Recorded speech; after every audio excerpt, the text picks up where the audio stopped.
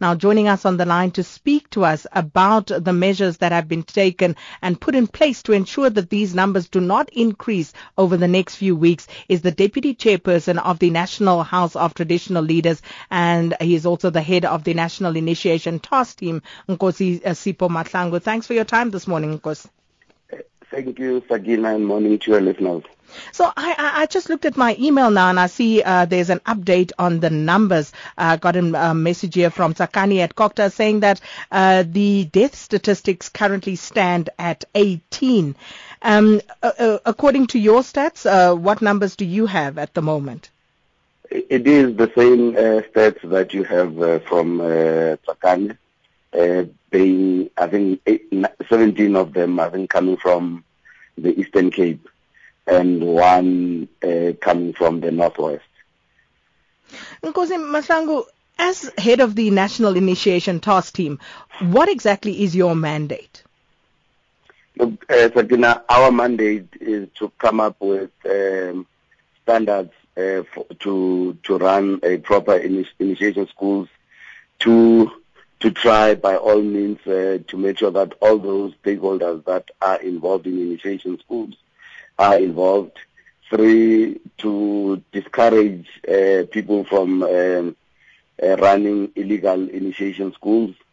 4 is also to form what we call initiation forums. Those initiation forums would be forums that would include the police, the National Prosecuting Authority, Department of Health, different departments. Those forums would be the ones that would be going around monitoring initiation schools, and also drafting the policy that is on initiation, which will lead to a legislation that is going to legislate how initiation is conducted throughout the country. But I think the biggest mandate that we have is to curb the number of deaths that are there in initiation schools, and mine as a traditional leader, to make sure that traditional leaders go back towards taking over this culture that seems to have been taken over by charlatans that are killing our children. So what can be done to effectively stop this? Because government has really, gone all out in trying to make sure that we stem the tide, we curb these deaths at initiation schools. But are parents, are communities playing active enough roles in ensuring the safety of their children? Sagina, that's the part where we are not doing well in terms of making sure that we have vigilant parents that are very jealous with their own children, especially on the safety of their own children. Because in most cases, you find that parents would be the ones that would take their children to illegal schools. And even where we want to intervene in other areas, especially in the Eastern Cape, it would be the same parents that would not give you the correct information for which we need to intervene. It sometimes would be the same parents that would stop you from bringing medical assistance to those that need medical assistance because of stigma. So we are failing on that part, but we are doing all that we can. I mean, we've had Imbumba Makoskazi, the wives of traditional leaders and those women that are in traditional communities going around trying to educate parents and mobilizing them that they need to take an active role when it comes to initiation. And we've also been trying, Sakina, because you know that we are experiencing El Nino, we are experiencing heat. There's no water. There's water crisis and all those. As the department and of Kokta and Traditional Affairs and all those, we did try to warn provinces that please reduce the number of initiatives that will be going there because there's shortage of water. There is also problems with drought and all sorts of things.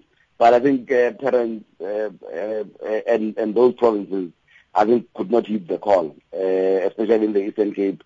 Everybody still went. But what we've done now, we've just escalated this initiation problem to the net joint. The net joint would be, it's where the police and all departments, the same committee that ran the 2010 stadiums, the same committee that was looking after our visitors now during the China-Africa conferences, where on a daily basis, different departments would sit and make sure that they gather information, intervene where people need to intervene, arrest those that need to be arrested. Because we just felt that this is a serious crisis.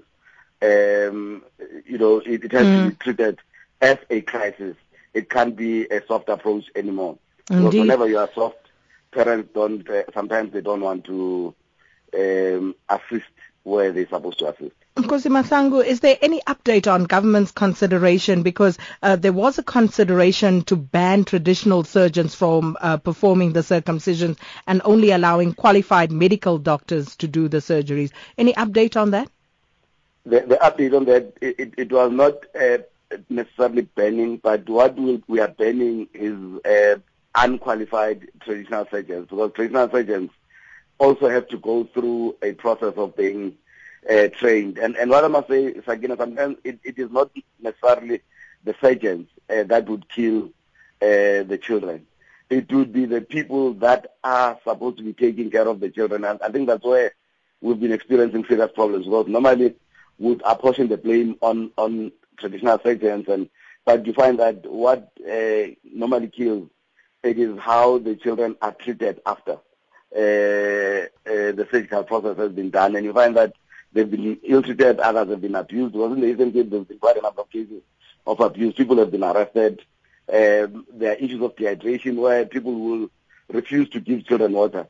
So those are areas that we are focusing on, where we are saying there must be vigorous training and careful identification of caregivers. Because parents just take anybody. They take somebody that drinks on a daily basis, that is frustrated in life, and they take him and they give him a responsibility of looking after children. I think even you as a parent, if you have your child being a student at any school, you would not want an irresponsible person to be the one that is teaching your children. So some parents are allowing that.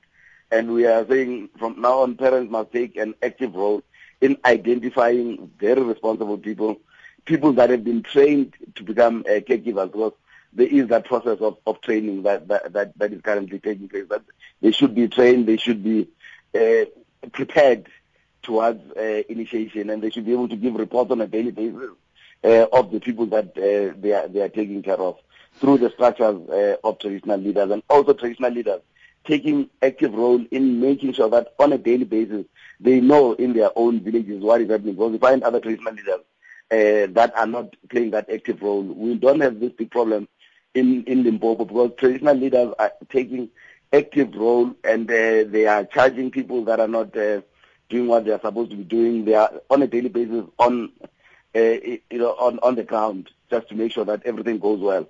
So we are also appealing that in the Eastern Cape, traditional leaders, they must take an active role. Yes, there are monitoring, but it should be something that is on a daily basis, because we know that each and every year people go to initiation schools during summer and winter.